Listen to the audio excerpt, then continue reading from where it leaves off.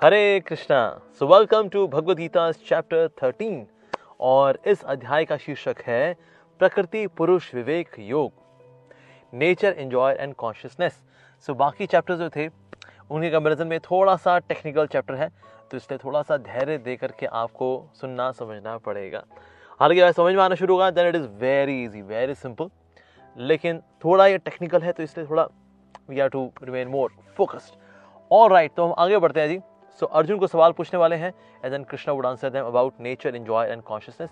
प्रकृति और पुरुष और दोनों का आपस में क्या कनेक्शन है। ओके, अर्जुन ने कहा, हे कृष्ण, मैं प्रकृति एवं पुरुष, पुरुष मतलब भोक्ता, प्रकृति is a female form, okay, so प्रकृति इज कंसिडर्ड फेमिनाइन एंड पुरुष कृष्णा इज भोक्ता, सो पुरुष। क्षेत्र एवं क्षेत्रज्ञ तथा ज्ञान एवं ज्ञेय, यानी कि जिसके बारे में हम जानना चाहते हैं, जिसके बारे में ज्ञान लेना चाहिए, ज्ञेय के विषय में जानने का इच्छुक हूं। अभी कुछ टेक्निकल टर्म्स यहाँ पर शुरू हो गई हैं। क्षेत्र, ओके, क्षेत्र जो मतलब उसको जानने वाला, एक तो जगह है द फील्ड ऑफ एक्टिविटीज, और फिर फील्ड ऑफ एक्टिविटीज को जानने वाला हु इज अ नोअर। ज्ञान क्या है एवं ज्ञान जिसके बारे में है उसके वो कौन है के विषय में जानने का इच्छुक हूं। श्री भगवान ने कहा, हे कुंती पुत्र, ये शरीर क्षेत्र कहलाता है। तो ये जो बॉडी है दिस इज क्षेत्र, the field of activities is this body. अब इसके अंदर पर्टिकुलरली और क्या क्या है वो आगे जाकर के और आएगा फील्ड ऑफ एक्टिविटीज में और क्या क्या है, पर ये फील्ड ऑफ एक्टिविटीज है फॉर मी।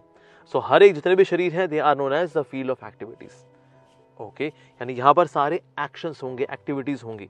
तो ये मैदान है जी, यहाँ पर सारे खेल खेले जाने, ओके, ये शरीर क्षेत्र कहलाता है और क्षेत्र को जानने वाला क्षेत्रज्ञ कहलाता है। And the one who is a knower of the field, जो जानता है शरीर में क्या क्या हो रहा है, उसको क्षेत्रज्ञ बोलते हैं। ओके, तो क्षेत्रज्ञ भी हालांकि दो प्रकार के हैं। कौन कौन से दो प्रकार के? एक तो है लोकल जानने वाला और एक है जो सबके बारे में जानने वाला। तो उसके बारे में आगे बढ़ते हैं। हे भरतवंशी, तुम्हें ज्ञात होना चाहिए कि मैं भी समस्त शरीरों में ज्ञात का भी जाता। तो अगला श्लोक है, हे भरतवंशी, तुम्हें ज्ञात होना चाहिए कि मैं भी समस्त शरीरों में ज्ञाता भी हूं। ओके, एक तो वो हो गए जैसे यानी हम लोग हो गए, सोल हो गए जो अपने बारे में जानते हैं। एक और भी ज्ञाता है और वो है भगवान। और इस शरीर तथा इसकी ज्ञाता को जान लेना ज्ञान कहलाता है। ओके, जो शरीर को जान गया द फील्ड ऑफ एक्टिविटीज, और इस फील्ड ऑफ एक्टिविटीज के बारे में जो जानता है वो कौन है? इसीलिए वो तो हो गया क्षेत्रज्ञ। और जो क्षेत्रज्ञ के बारे में भी जानता है और यानी फील्ड ऑफ एक्टिविटीज के बारे में जानता है, और जो इस फील्ड ऑफ एक्टिविटीज को जानने वाला है उसको भी जानता है, उसको बोलते हैं बेसिकली ज्ञान।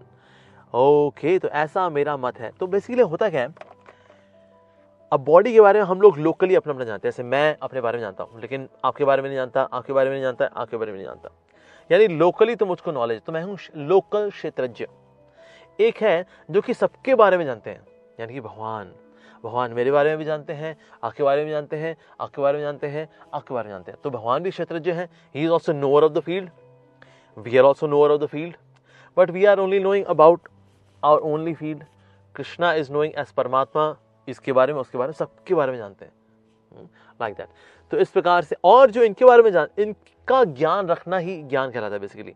यानी कि मुझे ये पता लगा ये है सारा मैदान, और मैदान में है दो जानने वाले, एक है आत्मा, एक है परमात्मा।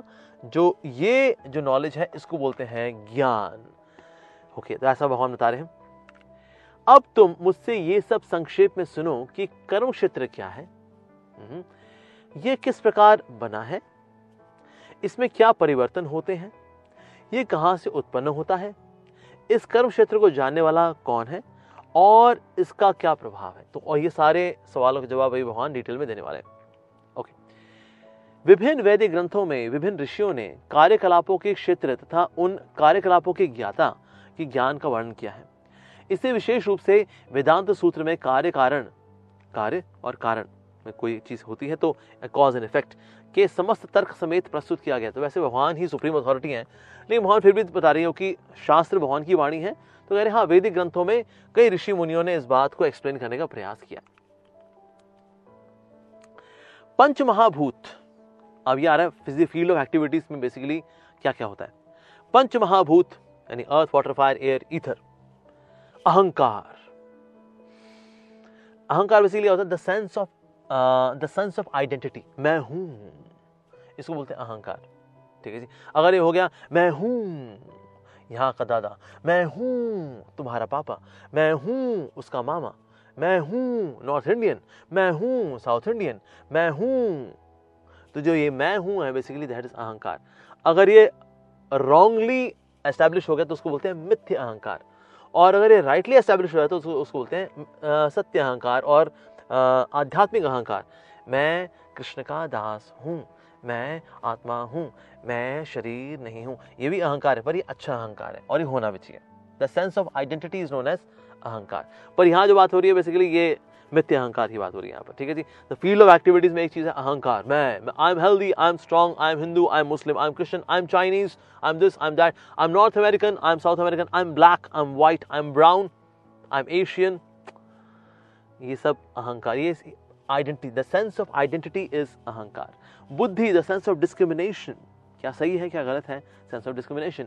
अव्यक्त, तीनों गुणों की अप्रकट अवस्था, बेसिकली एक तो होता है भाई nature now is active form में, एक नेचर है इनएक्टिव फॉर्म में। तो प्रकृति के तीन गुण, सत्वगुण, रजोगुण, तमोगुण, इन इनएक्टिव फॉर्म, तो उसको बोलते हैं प्रधान। ठीक है जी। और वही जब एक्टिव हो जाता है तो उसको बोलते हैं महत्त्व। सर उसके बारे में चर्चा करेंगे। दसों इंद्रियां तथा मन, दसों इंद्रियां कौन सी हैं, 5 कर्मेंद्रियां, 5 ज्ञानेंद्रियां और मन। ओके, 5 इंद्रिय विषय, तो इंद्रिय विषय जो है बेसिकली तो उनके बारे में, तो दैट मीन्स यानी कि जो हमारी इंद्रियां हैं उनके विषय, जैसे फॉर एग्जांपल देखने का विषय, मुख के विषय, नाक के विषय, सुन के विषय, छूने के विषय। ठीक है जी, 5 इंद्रिय विषय। इच्छा, किसी चीज को पाने की इच्छा, किसी को त्यागने की इच्छा। द्वेष, यानी कि इच्छा का विपरीत द्वेष। सुख दुख। संघात, जीवन के लक्षण तथा धैर्य, जीवन के लक्षण जो भी हैं, so for example eating, sleeping, mating, struggling for existence, जीवन के लक्षण, धैर्य। ये सबों को संक्षेप में कर्म का क्षेत्र तथा उनकी अंतःक्रियाएं, विकार कहा जाता है। तो that means field of activities के अंदर क्या क्या हो रहा है, ये सब कुछ बेसिकली सारे प्लेयर्स हैं फील्ड ऑफ एक्टिविटीज में, जिसमें पंच महाभूत भी आते हैं, अहंकार, बुद्धि, ये सब, these all are the active principles in क्षेत्र। वेरी गुड, आगे बढ़ते हैं जी। सो विनम्रता, अब क्या क्या देखिए, अब बेसिकली ये बता रहे हैं इन सबको मैं ज्ञान घोषित करता हूं और इनके अतिरिक्त जो भी है वह अज्ञान है। तो ज्ञान बेसिकली क्या है जी, व्हाट, अगर आप क्या आपके पास अगर वो एट्रीब्यूट्स हैं that means you are in knowledge, अगर वो एट्रीब्यूट्स नहीं है that means you are not in knowledge. पहला है विनम्रता। ठीक है जी, क्योंकि ये भी चर्चा थी भाई ज्ञान क्या है, तो ज्ञान के बारे में आया था, ज्ञान की चर्चा हमने शुरू की थी। ज्ञान क्या है, बेसिकली ज्ञान है जो फील्ड ऑफ एक्टिविटीज है और इनको जानने वाला उनके बारे में नॉलेज रखना। ठीक है, सो व्हाट इज नॉलेज, तो नॉलेज के लिए देयर आर फ्यू क्वालिटीज, अगर वो एग्जिबिट हो रही होती है किसी पर्सनैलिटी में that means a person is having knowledge. क्या क्या आता है इसके अंदर, विनम्रता। विनम्रता का मतलब होता है when a person is not seeking pleasure in getting honoured by others, जब बाकियों से मान सम्मान मिलने से जो मिलने वाली खुशी है उसके पीछे व्यक्ति नहीं भाग रहा होता, उसको बोलते हैं विनम्रता एक्चुअली। सो दैट इज विनम्रता। ऑफ कोर्स विनम्रता के ऊपर there can be lot of discussion, पर विनम्रता का मोटा मोटा मतलब यही है जब हम दूसरों से सम्मान प्राप्त करके आनंद के पीछे नहीं भाग रहे, when we are not seeking to become happy being honoured from the by others. दंभहीनता, that means no hypocrisy. Hypocrisy, दम्भ नहीं होना चाहिए। कोई व्यक्ति बहुत गिरा हुआ है उसको कृपा मिल जाती है, that person can be reformed, पर जो व्यक्ति कपटी दम्भी होता है ना उसको कृपा भी दिखा देंगे, दैट पर्सन इवन डॉजेस कृपा, कहता है कृपा दे लो लेकिन I will dodge you. So दंभहीनता। अहिंसा, ठीक है, अहिंसा means non violence, and non violence का मतलब ये है यहाँ पर basically sometimes even when we do violence to protect dharma, that is also counted as अहिंसा।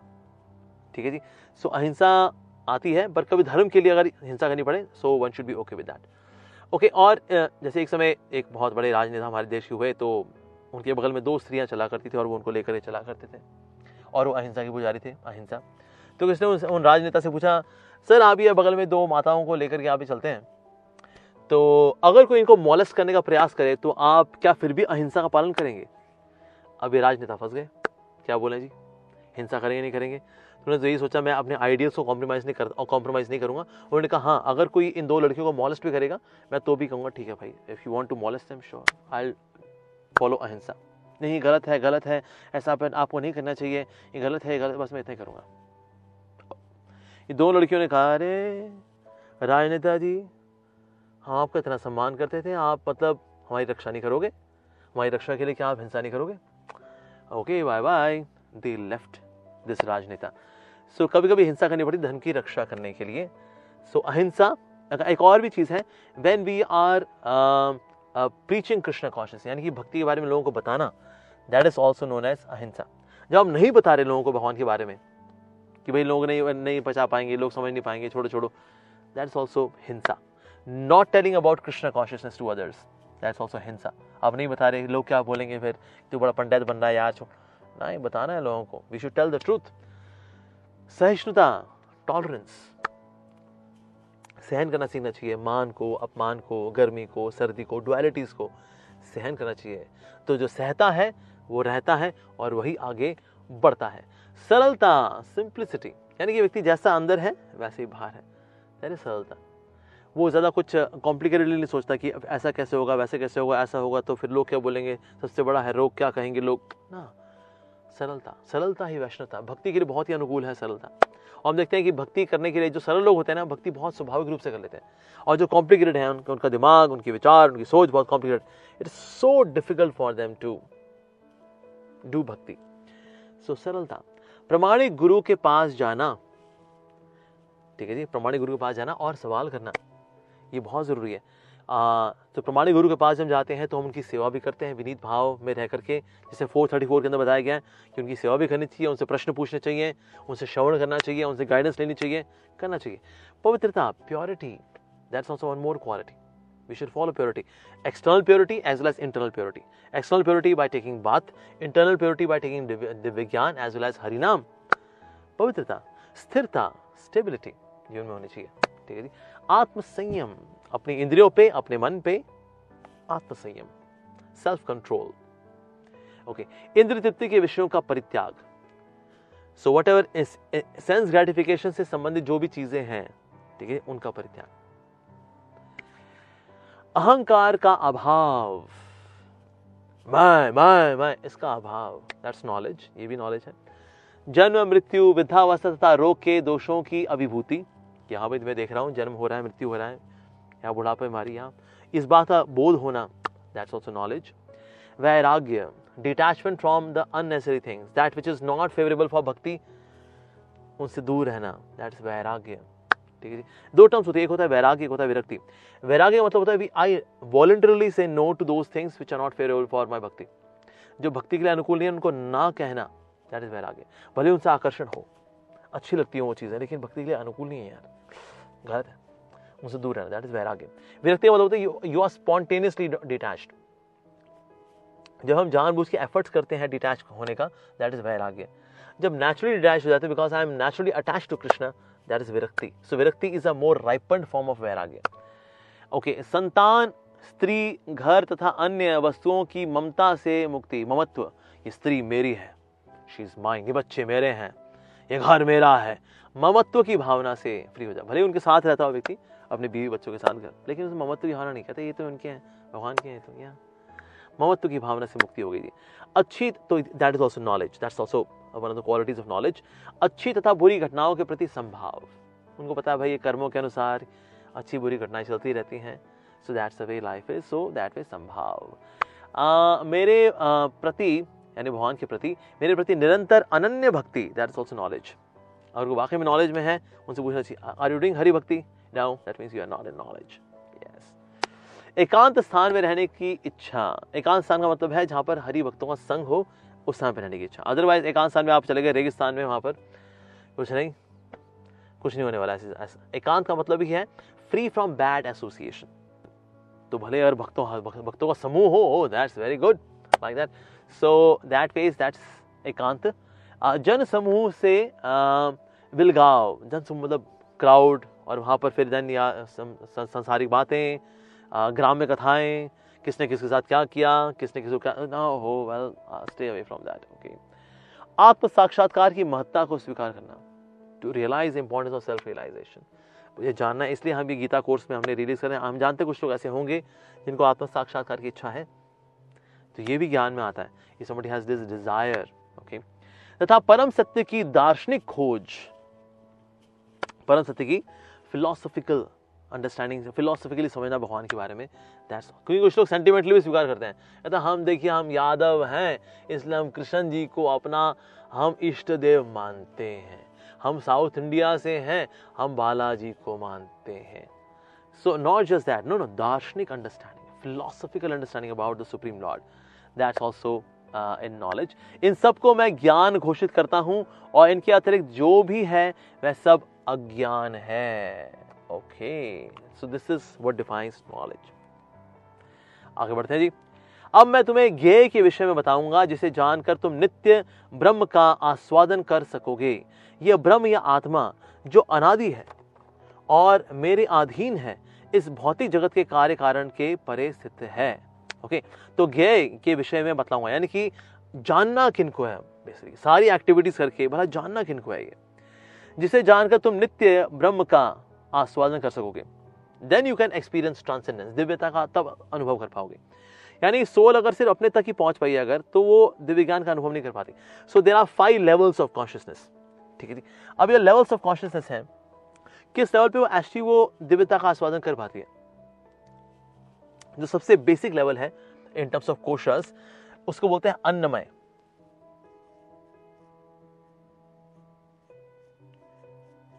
अन्नमय ये भी एक लेवल ऑफ कॉन्शियसनेस है जो कि बेसिकली एनिमल्स का होता है, और वो देख रहे होते हैं क्या चीज खा सकते हैं हम लोग, मेरा शिकार हो रहा, बस उन्हीं कॉन्शियस इसी लेवल पर है। ठीक है जी। इसके ऊपर का जो लेवल आता है उसको बोलते हैं प्राणमय। यानी कि अब उसको ये होश होता है कि यार मैं एक जीवित व्यक्ति हूं, I got feelings, I have got emotions, तो दैट इज नोन एज प्राणमय। ठीक है, इसमें बेसिकली पशु वगैरह आते हैं, प्राणमय। ठीक है, इसके ऊपर आता है फिर मनोमय। यानी कि व्यक्ति आप थिंकिंग में आया था, अब इसके बाद he is conscious, he becomes conscious that he is conscious being, thus प्राणमय। लेकिन उसके ऊपर का जो स्टेज है मनोमय, हाँ मेरे प्राण भी हैं, and I also got the faculty of thinking, feeling, willing, मेरे में ये भी है, डिस्क्रिमिनेट करने की मेरे में शक्ति है, तो मेरे में ये क्वालिटीज भी है मेरे अंदर। So that's next level of consciousness. ठीक है जी। इसके ऊपर की जो स्थिति है उसको बोलते हैं विज्ञानमय। विज्ञानमय जो लेवल ऑफ कॉन्शियसनेस है, इसमें व्यक्ति जान पाता है या मेरे पास मन भी है, मेरे पास बुद्धि भी है, अहंकार भी है, लेकिन मैं सोल हूं actually, I am soul, yes I am not the body, I am soul, I have got some gross part भी है मेरे पास, जैसे ये शरीर जो है ये मेरा ग्रॉस पार्ट है, मेरा सटल पार्ट भी है, मन बुद्धि अहंकार, और मैं सबसे अलग हूं, मैं सोल हूं मैं, हाँ, जो ऐसा सोच पाता है। तो बेसिकली नाउ हिज लेवल, ये लेवल ऑफ कॉन्शियसनेस है, दैट इज विज्ञानमय। ठीक है, इसके ऊपर का जो स्टेज है उसको बोलते हैं आनंदमय।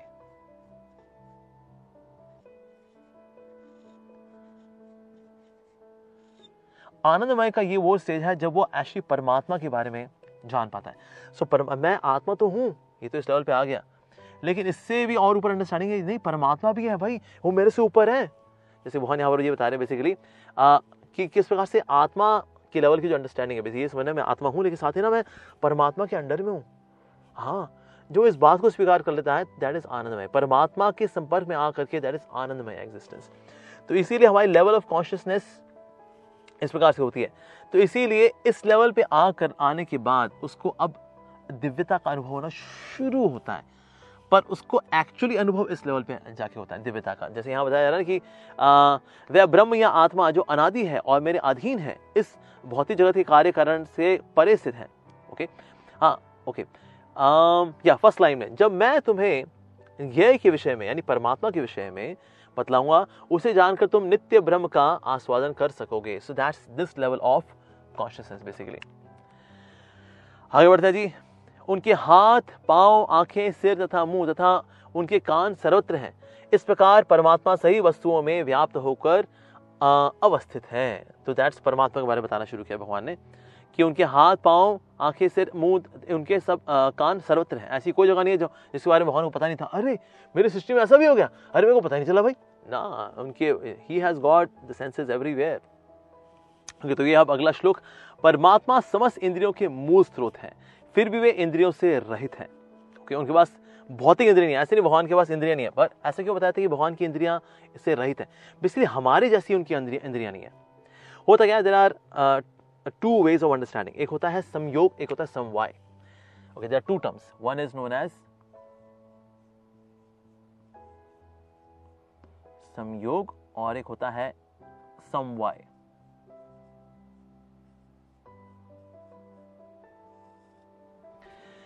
हमारा अब ये संयोग और समवाय बेसिकली ये टर्म्स क्या है? संयोग का मतलब होता है कोई चीज अगर ऐड की जाती है, फॉर एग्जांपल एक टेबल है और टेबल के ऊपर अगर एक बुक रखी हुई है तो ये दोनों का योग हुआ, इसको बोलेंगे संयोग. यानी कोई चीज बाहर से ऐड हुई है और जुड़ी है इसके साथ, उसको बोलते हैं संयोग. समवाय का मतलब होता है कि ना ये उसकी इनहेरेंट क्वालिटी है. जैसे कि दूध और उसकी सफेदी. सफेदी को मैं दूध से अलग नहीं कर सकता कि ट्रांसपेरेंट दूध हो गया, दूध से मैंने सफेदी अलग कर दी. दैट इज नॉट समवाय बेसिकली. तो हमारे को जो इंद्रियां प्राप्त हुई हैं वो संयोग तरह से प्राप्त हुई है. मैंने कुछ कर्म किए थे, उस हिसाब से मेरे को ये इंद्रियां प्राप्त हुई. So something from outside has been added, जैसे कि book was added to the table. तो ये जो एग्जांपल है basically, there is a table,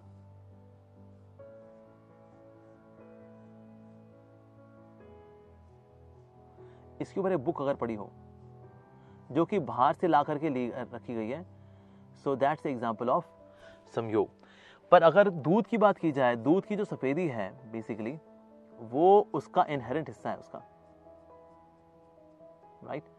तो हमको जो कुछ प्राप्त होता है that's on the level of संयोग, कि मैंने कुछ कर्म किए थे, उस वक्त मुझे सर्टन हाथ मिले, शक्ल मिली, आंखें मिली, दिस दैट.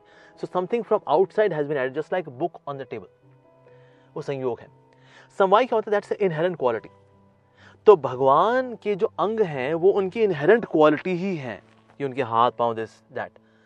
हमारे जैसे उनकी इंद्रियां नहीं है कि हमको हमारी इंद्रियां मिली हैं कर्म के अनुसार. प्रकृति ने हमको इंद्रियां दी हैं, हमारे हाथ पांव कान वगैरह दिए हैं as per the law of Karma. तो हमको जो मिलता है दैट्स एज पर संयोग. लेकिन भगवान को जैसे जिस चीज तरह मिलता है दैट इज समवाय. तो he doesn't get something, he already has it.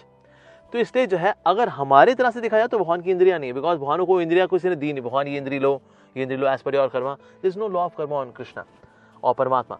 तो इसीलिए यहाँ बताता है कि जो कि इंद्रियों से रहित है, हमारी जैसी इंद्रियों से वो रहित है, but he has got his own senses. वह समस्त जीवों के पालन करता होकर भी अनासक्त है. पालन करता है लेकिन अनासक्त है. ऐसे नहीं पालन किया उसका आसक्त हो गए, मैंने पालन किया भाई इज्जत क्या करो हमारी, नहीं तो नहीं, ऐसा नहीं भगवान के साथ. कृष्णा इज डिटैच्ड, अनासक्त हैं. वह प्रकृति के गुणों के परे हैं. ओके, अनासक्त हैं इसका मतलब वो प्रकृति 3 गुणों परे, सत्व रजो तमो के परे हैं. फिर भी वह भौतिक प्रकृति के समस्त गुणों के स्वामी हैं, परमात्मा. तो ना सिर्फ उनके परे हैं बल्कि उनके स्वामी भी हैं. So he is not just गुणातीत, ही इज गुणाधीश, जैसे हमने चर्चा की थी पहले भी. So like that. ओके, परम सत्य जड़ तथा जंगम समस्त जीवों के बाहर तथा भीतर स्थित है. सूक्ष्म होने के कारण वह भौतिक इंद्रियों के द्वारा जानने या देखने से परे हैं. यद्यपि वह अत्यंत दूर रहते हैं किंतु हम सबों के निकट भी हैं. ओके, होता क्या है वैसे, there are senses and there are sense objects. So for example there are sense objects. ठीक है जी, इसके ऊपर है सेंसेस. ओके, और साथ ही इसमें हमारा मन, बुद्धि, अहंकार भी है, और इसके ऊपर आती है सोल. ठीक है जी, सोल जो है ना इन सब के बारे में जान पाती है by being on the level of विज्ञान में. लेकिन अगर सोल को अपने बारे में पूरी तरह जानना है ना तो उसको सरेंडर करना पड़ेगा सुपर सोल को. That's understanding. तो भगवान जो है वास्तव में इन सब के परे हैं. इस बात की नॉलेज कब होगी? When it will surrender to the supreme lord. तो like there are levels of consciousness, so इस लेवल पे होना होगा. Like there is also another way of categorizing the levels of consciousness. इसमें सबसे जो low class level of consciousness होती है उसको बोलते हैं कवर्ड कॉन्शियसनेस या आच्छादित चेतना. So there is covered consciousness. ठीक है जी, ये होती है किसकी? ये होती है trees, plants, rocks, almost nil consciousness. ठीक है जी, कवर्ड कॉन्शियसनेस के बाद आती है कॉन्ट्रैक्टेड कॉन्शियसनेस.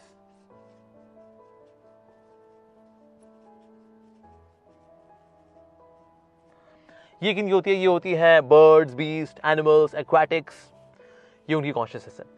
और इसके ऊपर की जो कॉन्शियसनेस है उसको बोलते हैं बडिंग कॉन्शियसनेस. ओके, यानी मुकुलित चेतना।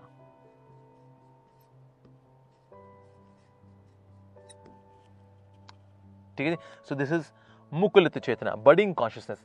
ये किनकी होती है? This is of the human beings जो कि नास्तिक हैं या नीति फॉलो करते हैं, कहते हैं हाँ बिल्कुल हमें एक सभ्य समाज में रहना चाहिए, नो डाउट, या थीस्ट, निरीश्वर होते हैं ये लोग, बट दे आर वेरी वैसे अच्छे लोग होते हैं, that means they meet nicely, very courteous, gentle people, follow social etiquettes like that.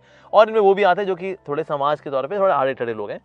So budding consciousness is of the human beings but they are atheist और एग्नोस्टिक्स, सो बडिंग कॉन्शियसनेस। और जो budding consciousness है इसके ऊपर आती है unfolded consciousness.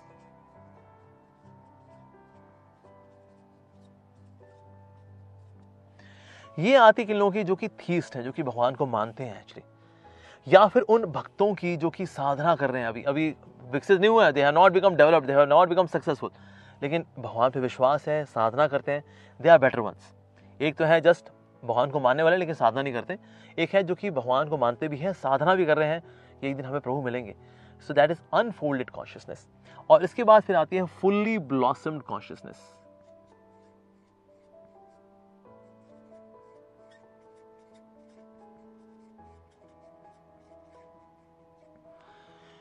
ये है उनकी जो कि भाव भक्ति तक पहुंच चुके हैं। That means now they have become completely cleansed and now they have realized Krishna, like that. तो यहां बताया जा रहा है कि परम सत्य जड़ तथा जंगम समस्त जीवों के बाहर तथा भीतर स्थित है। ओके, सूक्ष्म होने के कारण वह भौतिक इंद्रियों के द्वारा जानने या दिखने के परे है। सो मोटा मोटा बेसिकली इसके ये नीचे के लेवल के जो लोग होते हैं, ये जो चेतना वाले लोग होते हैं, ये they are not able to realize that the Lord is there। ठीक है, ये शुरू करते हैं and then they have realized like that। यद्यपि वे अत्यंत दूर रहते हैं किंतु हम सबों के निकट भी हैं। तो ये लोग जान पाते हैं कि भगवान हमारे निकट हैं। यद्यपि परमात्मा समस्त जीवों के मध्य विभाजित प्रतीत होते हैं लेकिन वह कभी भी विभाजित नहीं है, वह एक रूप में स्थित है। यद्यपि वह प्रत्येक जीव का पालन करते हैं लेकिन यह समझना चाहिए कि वह सबों का संहार करता है और सबों को जन्म देता है। सो दैट मीन्स भगवान जितने भी जीवात्मा हैं इन सबके परे हैं। ठीक है, हालांकि वो अलग अलग नजर आते हैं कि इसके हृदय में अलग परमात्मा, उसके हृदय में अलग परमात्मा, उसके हृदय में अलग परमात्मा। सो परमात्मा 1, परमात्मा 2, परमात्मा 3, परमात्मा 4, बट एक्चुअली भगवान एक होते हुए भी इन सब में, एक होते हुए सबके बारे में जानते हैं भगवान।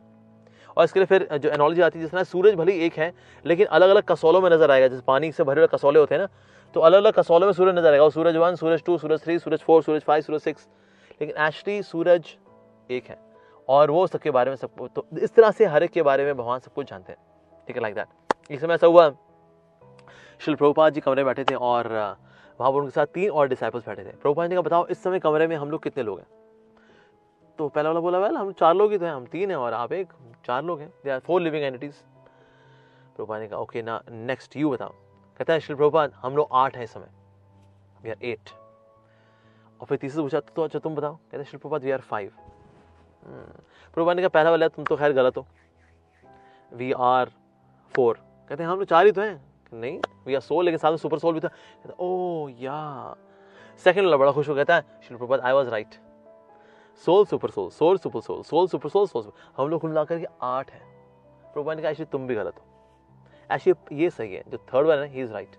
उन्होंने क्या जवाब दिया? That we are actually how many? We are 5, soul 1, soul 2, soul 3।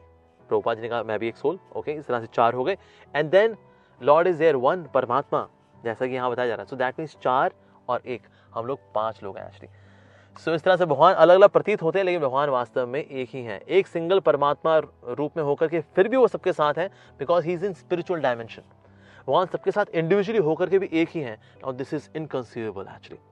ऐसा क्यों होता है? बिकॉज हम इसी लेवल पे भी सोच रहे होते हैं, और मन बुद्धि अहंकार के लेवल पे, and super soul is above. तो इसीलिए उनकी क्योंकि डायमेंशन ही अलग है, he is on different dimension all together. तो इसीलिए अक्सर भगवान को हम लोग समझ नहीं पाते। परमात्मा रूप है ये, वे समस्त प्रकाशमान वस्तुओं के प्रकाश स्रोत हैं, वे भौतिक अंधकार के परे हैं और अगोचर हैं, वे ज्ञान है, ज्ञेय हैं और ज्ञान के लक्ष्य हैं। यस, ज्ञान भी वही है, ज्ञान को जानने वाले भी हैं और ज्ञान का लक्ष्य भी परमात्मा है, वह सबके हृदय में स्थित है। परमात्मा इज हियर। ठीक है जी, ओके ऑलराइट, आगे बढ़ते हैं हम लोग। इस प्रकार मैंने कर्म क्षेत्र यानी शरीर, ज्ञान तथा ज्ञेय का संक्षेप में वर्णन किया। जो जिसके पास ज्ञान है, इसे केवल मेरे भक्त ही पूरी तरह समझ सकते हैं और इस तरह मेरे स्वभाव को प्राप्त होते हैं। भक्त लोग समझ पाते हैं ये भाई क्या चल क्या रहा है यार, oh this is my god, but gradually we can understand by knowing that how Lord is transcendental and he is situated in transcendental zone, transcendental dimension, Divya धरातल पे हैं भगवान। प्रकृति तथा जीवों को अनादि समझना चाहिए। ऐसा कोई समय नहीं था कि प्रकृति जो नहीं थी ना यहाँ जीव नहीं थे, ये भी अनादि है। अनादि का मतलब क्या होता है, जिसके कि ना हम टाइम ट्रैक ना कर सके कि वो कितने समय पहले, कि उनकी डेट ऑफ बर्थ, प्रकृति की कोई डेट ऑफ बर्थ नहीं है। उस तरह से जीव वो भी अनादि है, भगवान भी अनादि है। Yet we are coming from Krishna, Krishna is also अनादि, वी आर ऑल्सो अनादि, beginningless beginningless beginningless, yet we are coming from Krishna. Just like sun rays are coming from sun, but there was never a time when sun was without sun rays. जिस तरह से सूरज और सूर्य की रोशनी हमेशा साथ साथ रहे हैं, लेकिन फिर भी सूरज की रोशनी कहाँ से आती है, सूरज से। उस तरह से भगवान और हम हमेशा साथ साथ रहे हैं, बट यार at the same time we are coming from Krishna. उनके विकार तथा गुण प्रकृति जन्य होते हैं। ठीक है जी, प्रकृति समस्त भौतिक कारणों तथा कार्यों की हेतु कही जाती है। प्रकृति और जीव पुरुष इस संसार में विविध सुख के भोग का कारण कहा जाता है। ओके, सो प्रकृति, जैसे हमने पहले चर्चा की थी, दैट प्रकृति is the facility provider as per law of karma. लेकिन जो भोग कौन कर रहा है सुख दुख के, वो आत्मा करे। लेकिन अप्रूवर कौन है जी, उनके बारे में पता करेंगे। इस प्रकार जीव प्रकृति के तीनों गुणों का भोग करता हुआ प्रकृति में ही जीवन बिताता है।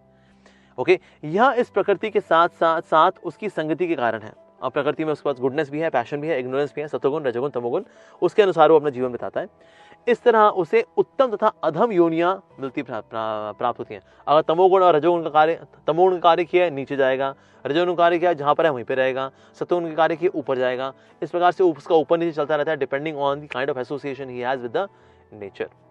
ओके, तो भी शरीर में एक दिव्य भोक्ता है, दैट इज कृष्णा, जो परमात्मा रूप में है, जो ईश्वर है, परम स्वामी है और साक्षी तथा अनुमति देने वाले हैं। तो दैट मींस यहाँ पर क्या है, भोक्ता भी है भगवान, उपदृष्टा भी है, अनुमंता भी है, जो भर्ता भोक्ता महेश्वर, अनुमति देने के रूप में विद्यमान है और जो परमात्मा कहलाता है। तो बेसिकली भगवान यहाँ पर बहुत स्पेशल रोल जो हमारी लाइफ में अदा करते हैं। एक तो है उपदृष्टा, that means the overseer. So god is there as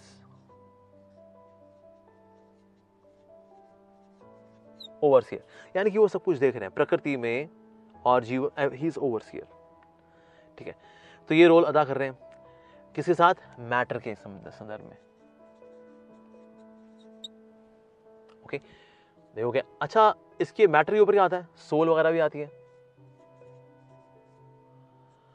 तो सोल के कॉन्टेक्स्ट में भगवान ओवरसीयर भी हैं, ओके, और परमिटर भी हैं, यानी कि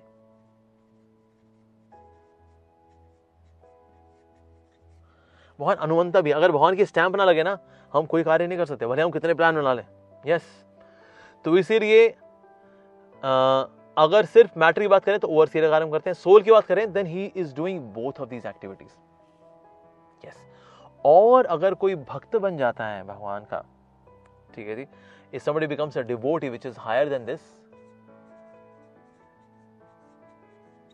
अगर वो डिवोटी बन जाता है, then he also does one more role apart from these two, which is known as चैत्य गुरु।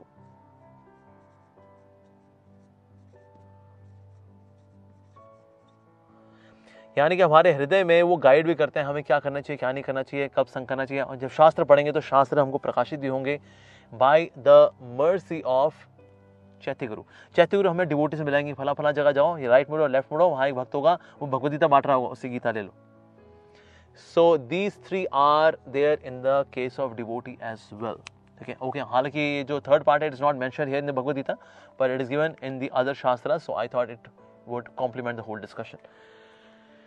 Okay, आगे बढ़ते हैं। जो व्यक्ति प्रकृति, जीव तथा प्रकृति के गुणों के अंतःक्रिया से संबंधित इस विचारधारा को समझ लेता है, उसे मुक्ति की प्राप्ति सुनिश्चित है।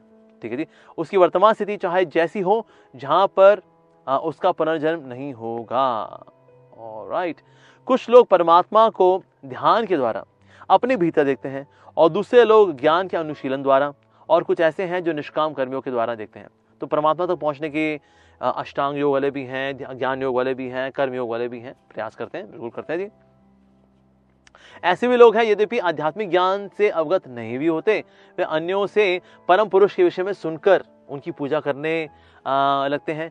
ये लोग भी प्रामाणिक पुरुषों से श्रवण करने से मनोवृत्ति होने के कारण जन्म मृत्यु के पथ को पार कर जाते हैं। कुछ है जो कि इनका ये सभी नहीं करते, मान लो ज्ञान योग का पालन नहीं करते, अष्टांग योग का पालन नहीं करते, कर्मयोग का पालन नहीं करते, लेकिन क्या करते हैं, सुन लेते हैं, किसी जाकर के प्रमाणिक स्रोत से जाकर सुन लेते हैं। ये लोग भी तर जाते हैं। भगवान के बारे में श्रवण करना चाहिए, श्रवण करना चाहिए, उसके बाद फिर उस पर कॉन्टेम्पलेट भी करना चाहिए, बहुत जरूरी है ये। सो श्रवण जो शब्द है बेसिकली श्रवण यानी कि सुनना चाहिए जी, बहुत जरूरी है। श्रवण कम्स फ्रॉम द वर्ड नो है चवन। आपने च्यवनप्राश खाया होगा ना, च्यवन, च्यवन मतलब च्यू, चबाना। जो सुने उसके बाद उसे कॉन्टेम्पलेट जरूर करें। सुनना है, कॉन्टेम्पलेट करना है, सुनना है, कॉन्टेम्पलेट करना है। Even this person can also acquire knowledge about the absolute truth. तो हमें सुनना चाहिए और इसमें क्या बताया जा रहा है, अच्छा मेरे लिए इसमें क्या है, अच्छा इसकी पर्सनल एप्लीकेशन क्या है, ये सब इस प्रकार से हमको श्रवण करना चाहिए। So that person can also know about the absolute personality of godhead, परमात्मा। ओके, अब आगे बढ़ते हैं अगले श्लोक पर।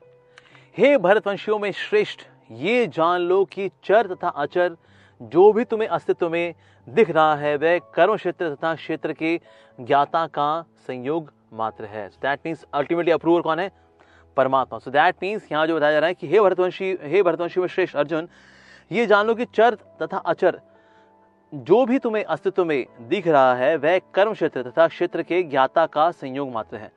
जैसे हमने चर्चा की थी यहाँ पर कि मैटर के केस में भगवान उपदृष्टा हैं, जीव के केस में उपदृष्टा भी हैं, अनुमंता भी हैं। भक्त का केस हो गया तो साथ में एक और रोल ले लेते हैं भगवान, चैत्य गुरु का। तो दैट मीन्स भगवान के अनुगत है ये, जो परमात्मा को समस्त शरीरों में आत्मा के साथ देखता है। यानी हमारे हार्ट में there are two entities, soul and super soul, there are two. और जो ये समझता है कि इस नश्वर शरीर के भीतर न तो आत्मा न परमात्मा कभी भी विनष्ट होता है, वही वास्तव में देखता है। शरीर नष्ट होता है, बिल्कुल होता है जी, और लेकिन आत्मा नष्ट नहीं होती। अच्छा, उनके साथ में परमात्मा भी हैं, वो भी नष्ट नहीं होते। भगवान भी अविनाशी हैं और उनकी शक्ति का अंश, जीव शक्ति का अंश जो जीव है वो भी अविनाशी है। पहुंचते जी अगले श्लोक में।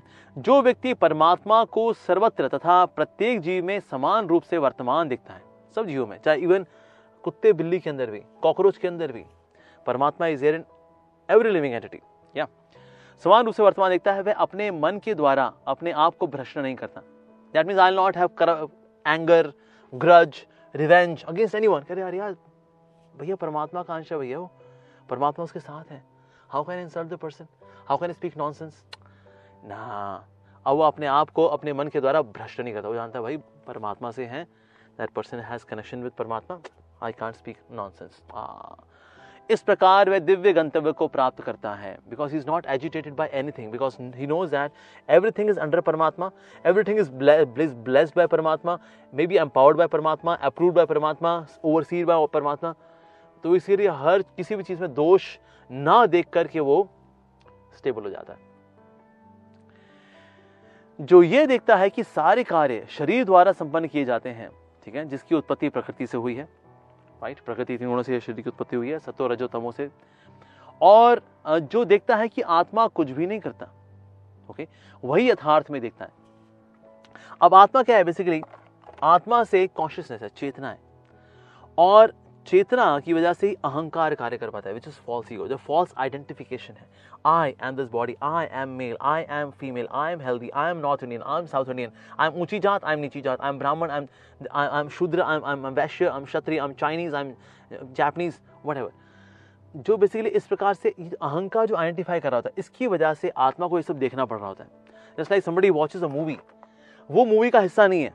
मूवी क्या है, बेसिकली स्क्रीन पर मूवी चले जा रही है, so he just watching a movie. उत्तरी उत्तरी वो मारना इसको, अरे तेरी कोई कॉमेडी सीन आ, अरे भाई अरे यार, so he is lost in the movie. अभी जो मूवी है ये इसका हिस्सा नहीं है। सो दैट मीन्स आत्मा भी ये जो शरीर की मूवी है इसको देख रही है, सुख दुख की, ऊंच नीच की, उतार चढ़ाव की, अच्छे टाइम की, बुरे टाइम की, इज वॉचिंग द मूवी। लेकिन अगर जो देखता है कि भाई मैं सिर्फ मूवी देख रहा हूँ, मैं मूवी का हिस्सा नहीं हूँ, मैं मूवी सिर्फ देख रहा हूँ, दैट्स इट, तो वो इससे उतार चढ़ाव से प्रभावित नहीं होता। लेकिन जो शरीर की मूवी से आइडेंटिफाई करेगा तो उसके फिर सारे रोलर कोस्टर राइड होगी इमोशंस की, कभी गुस्सा, कभी अबे मारना यार, अबे तेरी तो, अबे, because he is identifying with the movie of the body.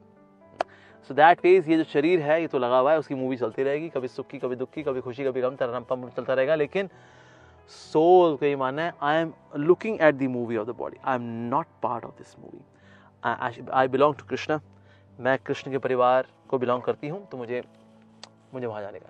Yes, okay. जब विवेकवान व्यक्ति विभिन्न भौतिक शरीरों के कारण विभिन्न स्वरूपों को देखना बंद कर देता है, ठीक है जी, तो ऐसा नहीं ये मिस यूनिवर्स है, ये मिस वर्ल्ड है, ये सुंदर है, ये बसूर है, नहीं, ये शरीर के आधार पे जब वो देखना बंद कर देता है इस तरह से, ओके, सोल के लेवल पे देखता है। एवरीवन इज इंडिविजुअल सोल, जो भी देखता है बेसिकली, और ये देखता है कि किस प्रकार जीव सर्वत्र फैले हुए हैं, तो वह ब्रह्मबोध को प्राप्त होता है। So then he is able to realize that yes each and every is person is a soul. हाँ, तो उसको बोलते हैं, उसको ब्रह्मबोध हो गया, पर ब्रह्मबोध नहीं हुआ उसको, अभी ब्रह्मबोध हो गया, विज्ञानमय, तो वह विज्ञानमय की अंडरस्टैंडिंग तक पहुंच चुका है।